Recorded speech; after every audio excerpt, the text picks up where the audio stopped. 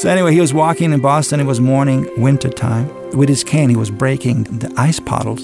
So finally, he turned to them. He said, "This is the job of a guru. He breaks the artificial-like state of the heart, that it's frozen, incapable of receiving love and giving love. And he makes it flowing as a natural state of water that flows." So this is the job of a guru, to do that. This is In Good Faith, listening to first-person experiences of faith and belief. On In Good Faith, it's our privilege to hear stories and accounts from believers told in their own words. Our hope is to listen with an open heart, celebrating the power of faith and belief and what those stories mean to the ones who tell them. I'm speaking in good faith today with a recent friend that I have made at the Krishna Temple in Spanish Fork, Utah, Advaita Acharya Das. Advaita, thank you for coming in today. Thank you for having me.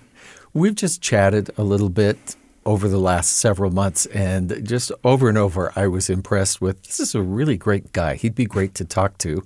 Finally, I thought, well, let's just invite him in, and you were so willing. I appreciate that very much.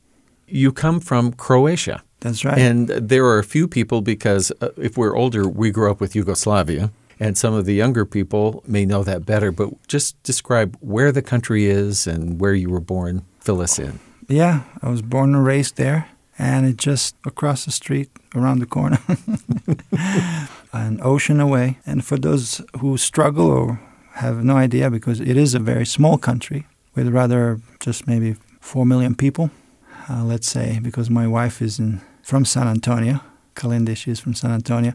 San Antonio has 2 million. So if you put two cities of like even medium size, or actually smaller size here in the U.S., you have a whole country of Croatia. And it's so beautiful, just across the Adriatic from Italy. Yes. Although small in numbers, people are very nice, and the nature is very beautiful. So a kind of combination of two produces a very seek-after tourist destination. It's been more and more popular and known around the world. So, yeah, it's right across Italy. So growing up, I'm wondering what kind of religious background, if any, that you had. Yeah, I come from the kind of mixed background. My father is from a Catholic background, and my mother is from the Orthodox. Sometimes I joke, what does it make me? Ortholik or Cathodox. Cathodox. But I enjoyed very much being taken by both of my grandmothers to one and the other.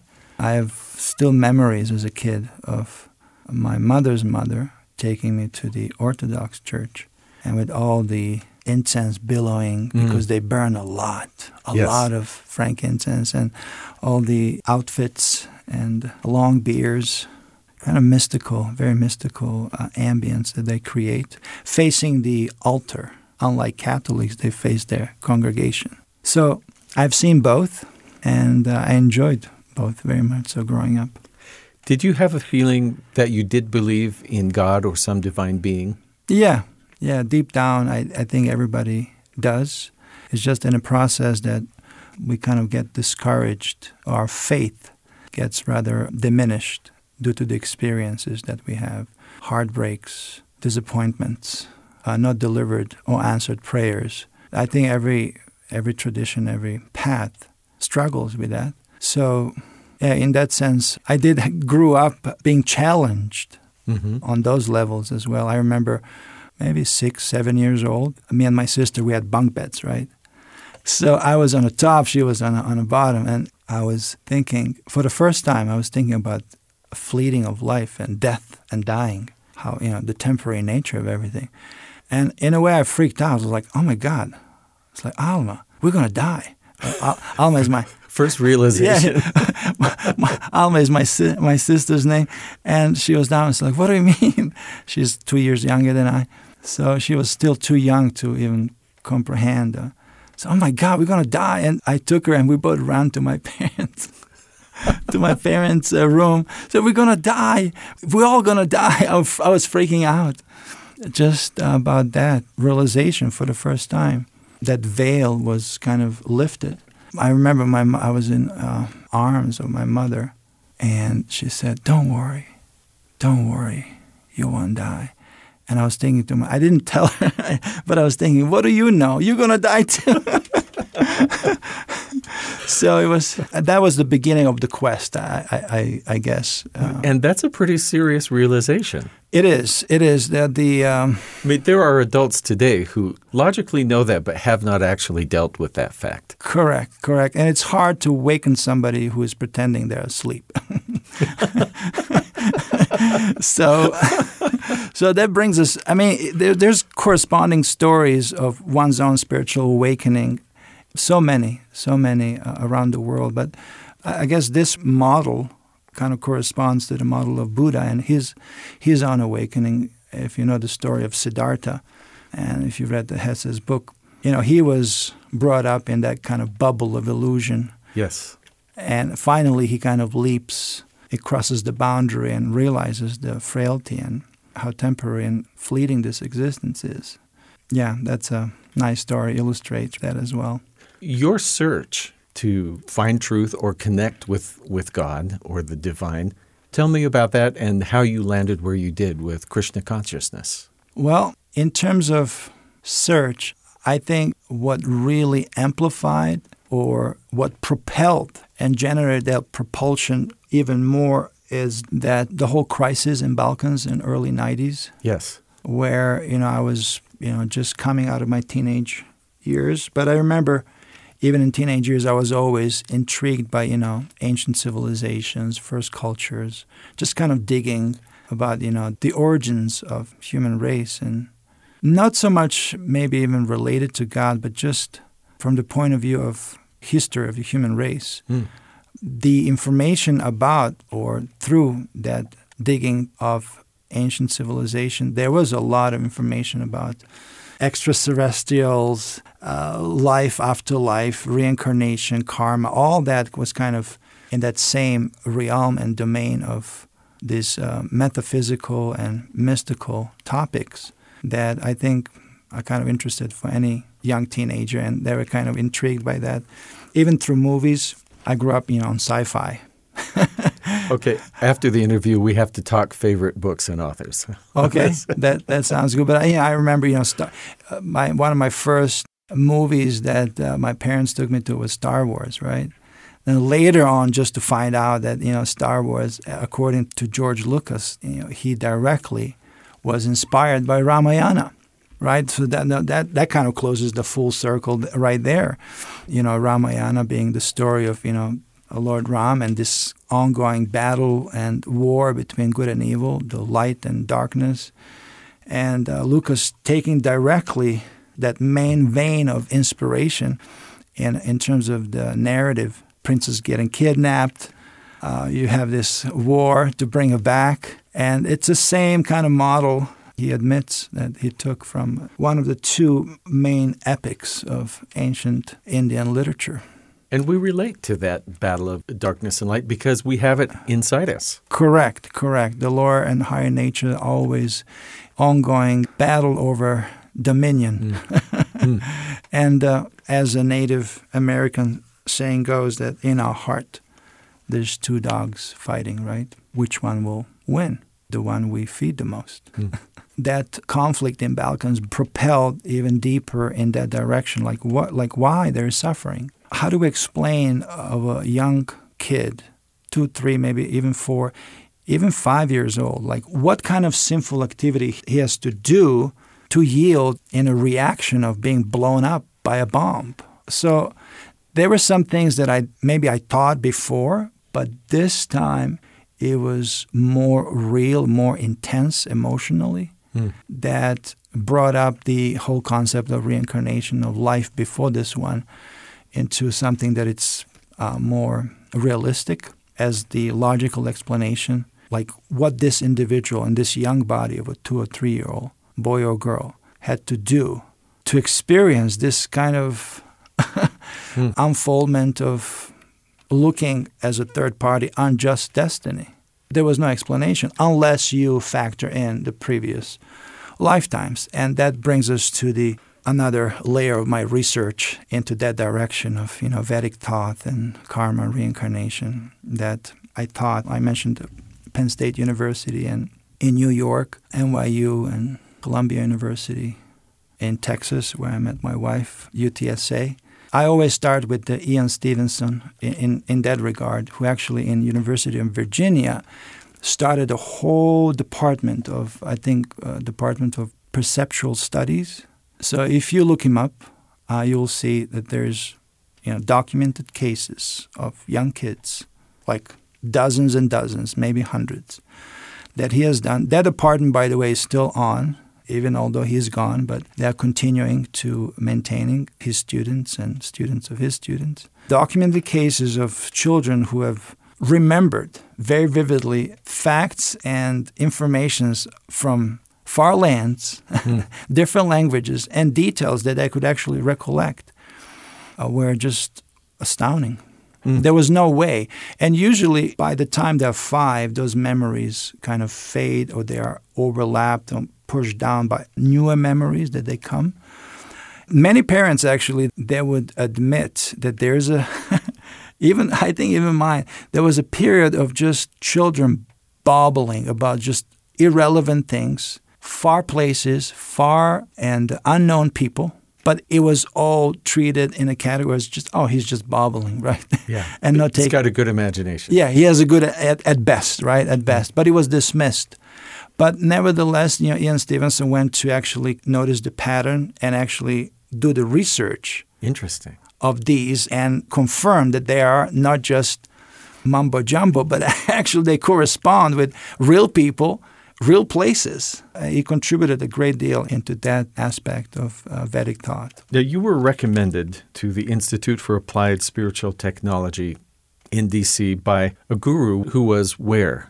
In Croatia or elsewhere? No. Because you have been a lot of places. Yes, I've traveled. But my spiritual master, His Holiness Bhaktitirtha Swami, he is born in Cleveland but graduated in Princeton nevertheless in the field of psychology.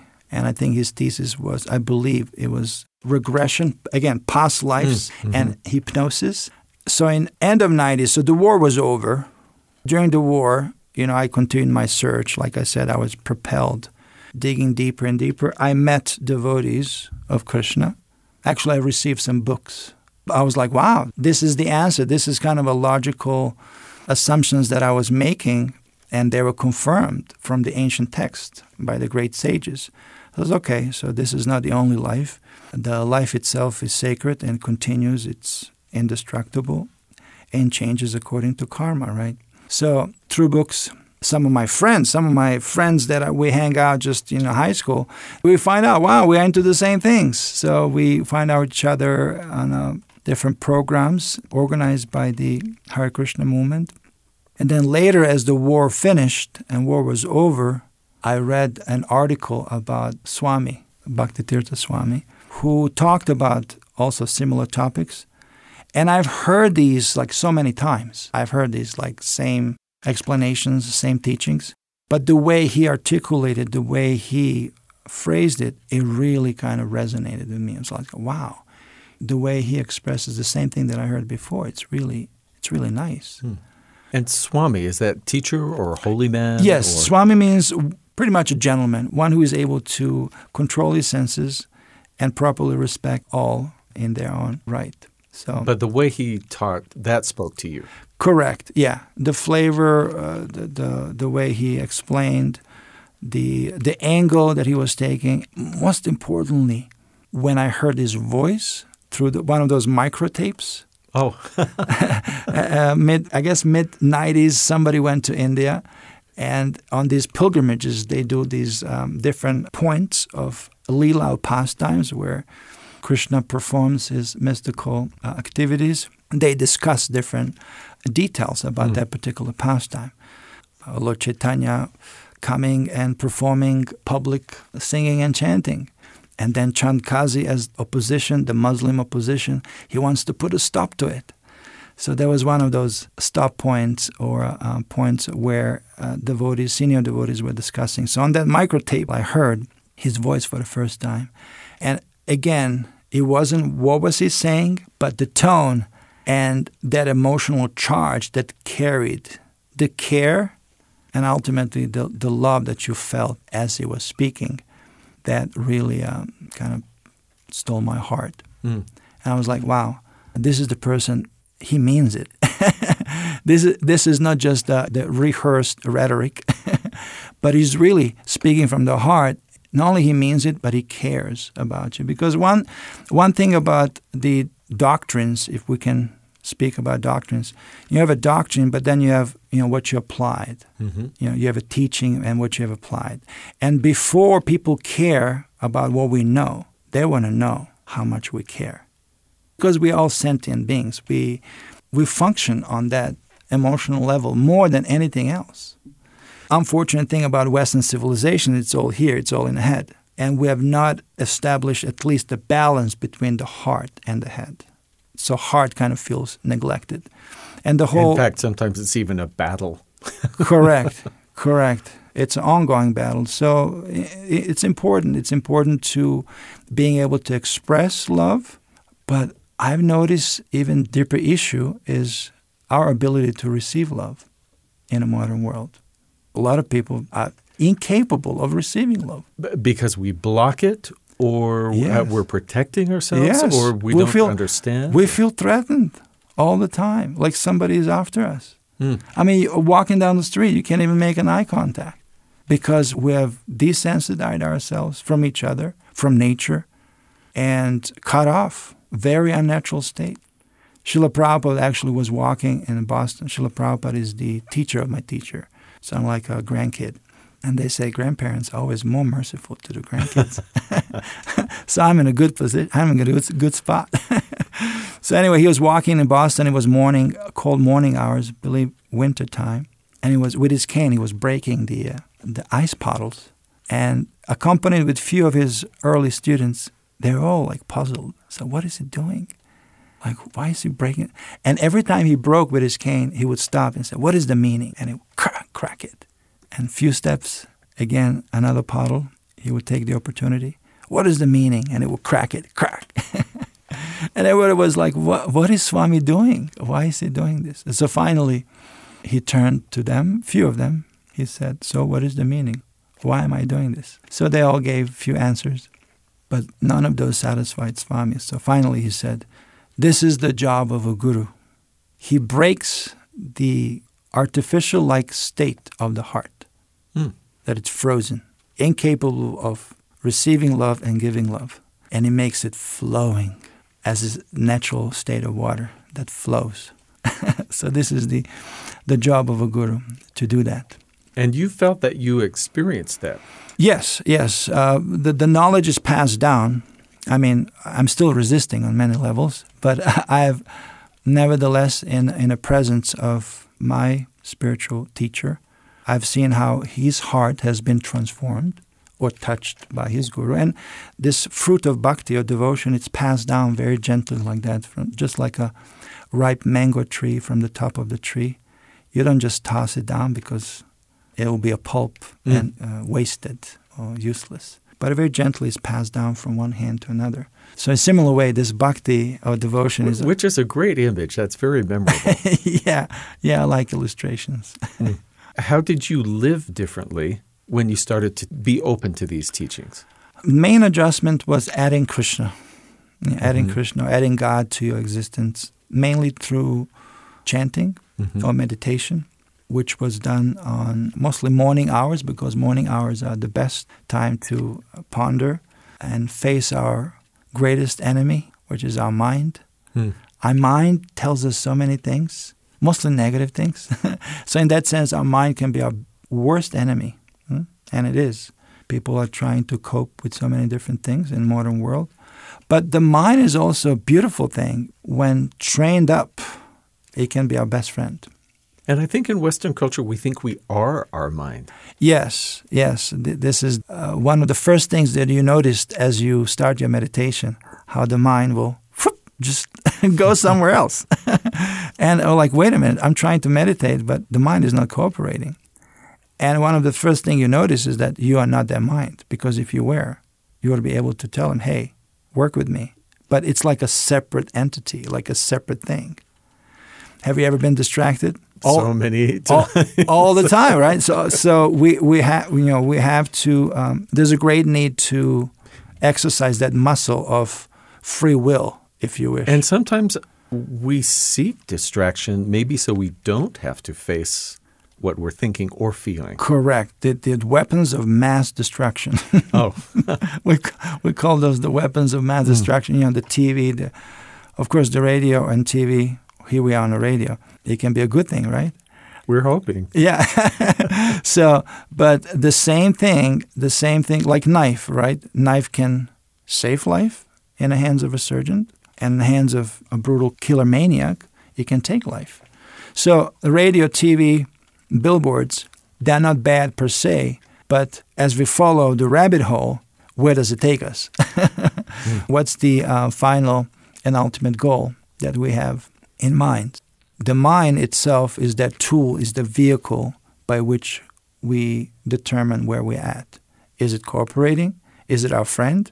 Is it our benefactor? Or it's working against us with all kinds of distractive habits, thinking patterns, almost like a broken record, that we are trapped and have no or very little say in it.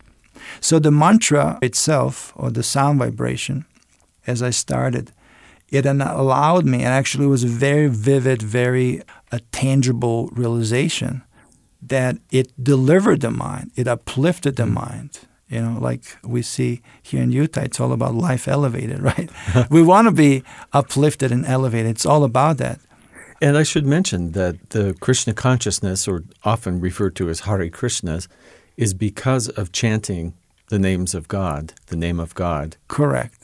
And that's where that comes from. Correct. Hare Krishna, Krishna Krishna, Hare Hare, Hare Rama, Rama Rama, Hare Hare. So the mantra actually comes from two words, manas and trayate.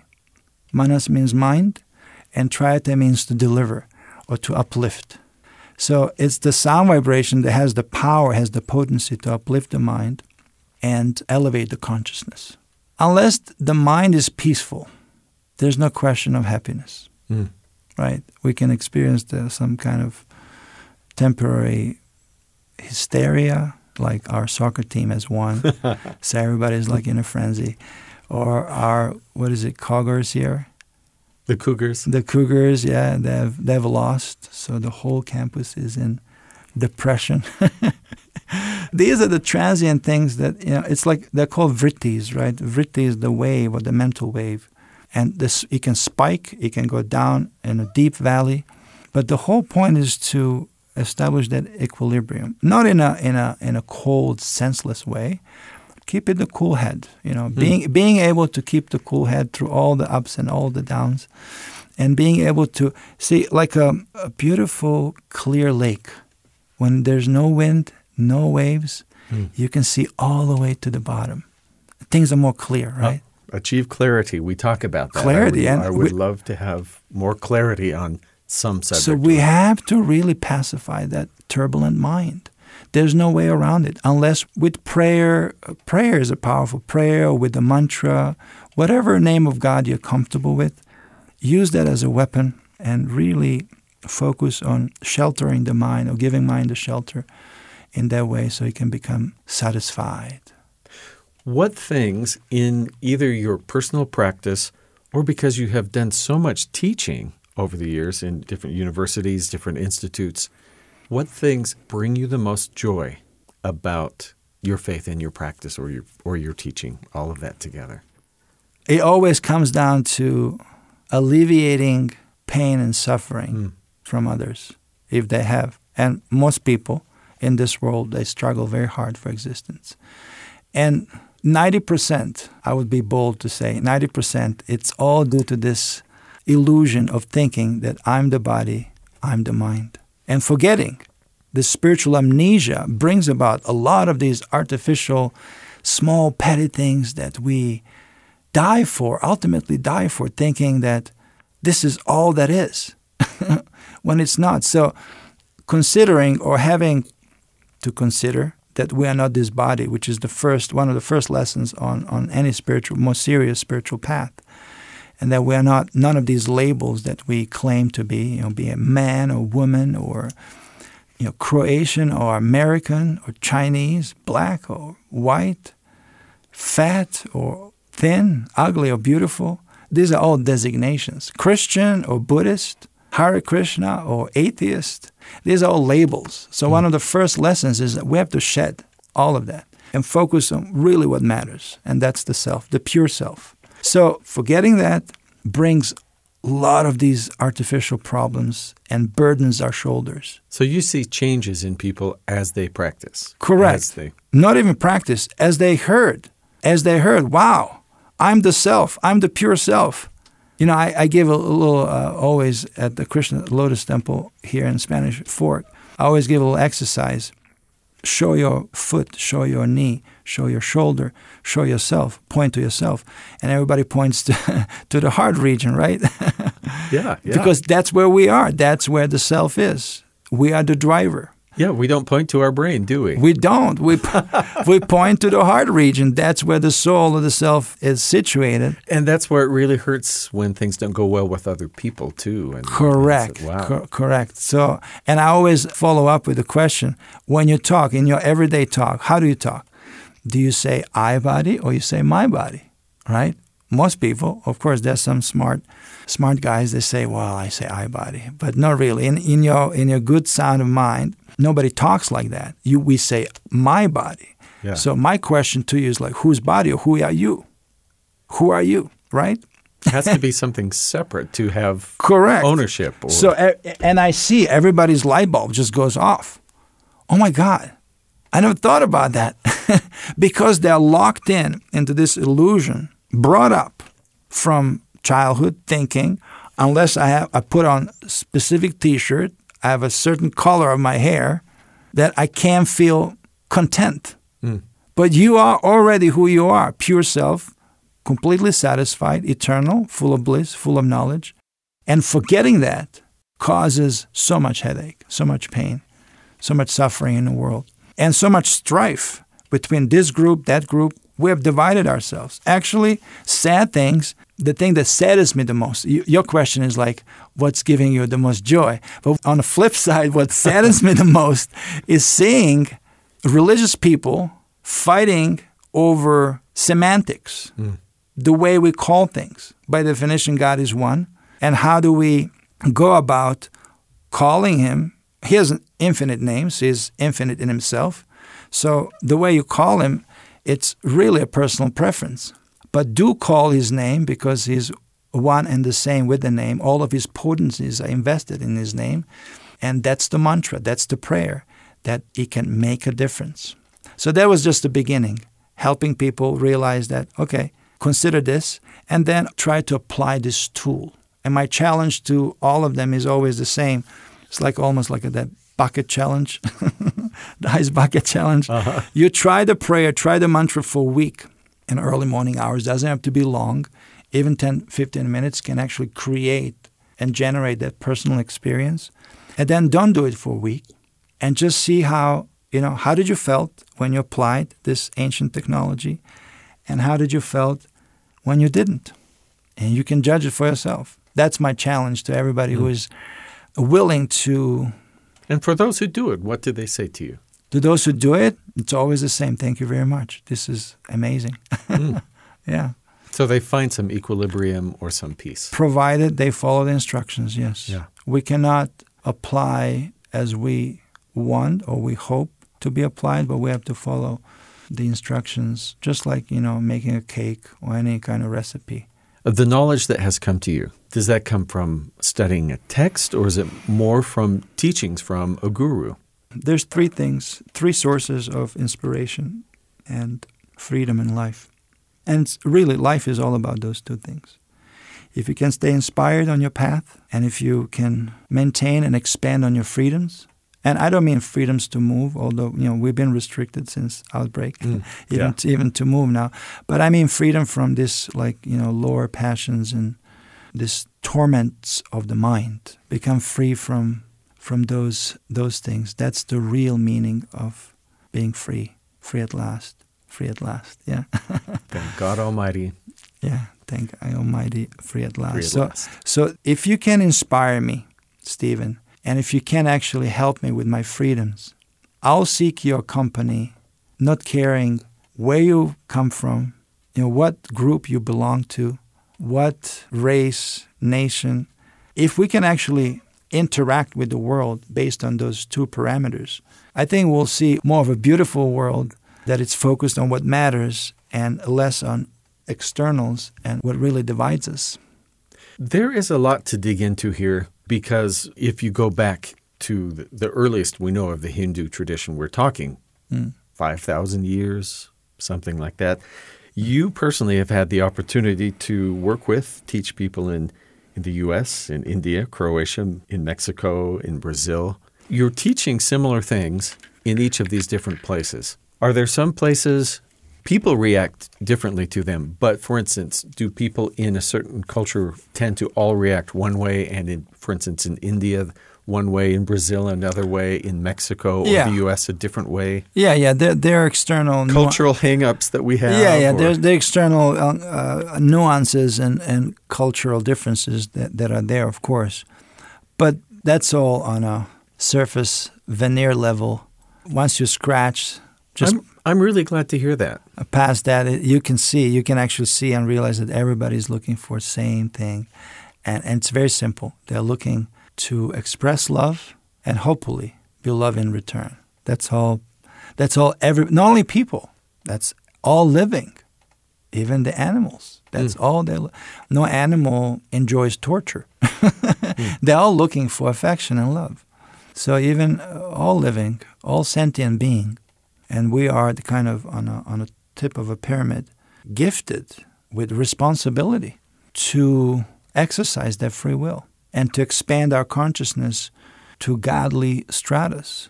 Because we knowingly affect other people and other creatures, other living things. Correct. We can exercise that free will. It's actually meant to be a blessing, but very often ends up being quite a curse. Because we don't know how to act properly. And we make a lot of boo-boos. We're the only species that creates and generates trash and garbage. Pollution. And we take a great deal of pride of launching our rovers to Mars. For me, as a observer, with a painful realization, we trashed this one, now we're going to trash another planet? What is our contribution? What is there to be proud of? A funny story from Brazil, since you mentioned, they took me to a zoo there, and I, on the exit, it was like a genius setup of a zoo manager. There was like a big sign, the greatest beast in the world, and right below the sign, it was a huge mirror, right? And it was very impactful as you're leaving the zoo to reflect on, our footprint, our contribution to the world. What is it? I'm not talking about just hiding behind a collective of humanity. I'm talking on an individual level, what each and every one of us, because it matters. It does. A lot of people think it doesn't, but we all make a difference. And we should take a great pride in that I'm making a difference. How do you perceive God working in your life? Through people like you. Through even strangers. They can say some things that it will go straight to the heart, as if God has spoken through them. And if we have ears to hear, if we have open mind to hear, then we'll perceive these guiding signs, not only guiding, but inspirational signs all around us. Because God is situated in the heart of all living. We might not be able to see His face, but we'll feel and experience His guiding hand in our everyday life as we make ourselves properly situated on a path. That means that we do our part, and then God can do His part. Advaita Acharya Das. Advaita, thank you so much for speaking with me today in good faith. This was just part one, right? It feels like it. Yeah, we just scratched the surface. I just want to say thank you, Stephen, for having me. Of course, these are the great topics. They're ocean-like. They have no end. They're very vast. I hope that something that we've shared today, it's useful and inspirational for our audience. And I want to thank your audience, our audience, all the way around the world, especially if they're listening. My loving family there in Stobrec in Croatia. Yes. My mother and father, Petar and Radmila, or Rada. and all the wonderful devotees of the Lord worldwide. That's our time for today. Thanks to Advaita Das for generously sharing his stories and his faith. In Good Faith is committed to the idea that we all benefit from hearing people of widely varying backgrounds share their personal experience with faith and belief. In fact, we think people with such experience deserve some of our best listening. Email us at ingoodfaith@byu.edu. And if you enjoy the show, be sure you leave a comment or a review where you get your podcasts. Help spread the word. All of our episodes are online at byuradio.org/ingoodfaith. Our Twitter feed is at ingoodfaithbyu. In Good Faith is a production of BYU Radio. I'm Stephen Cap Perry. I hope you'll join me again soon, right here in Good Faith.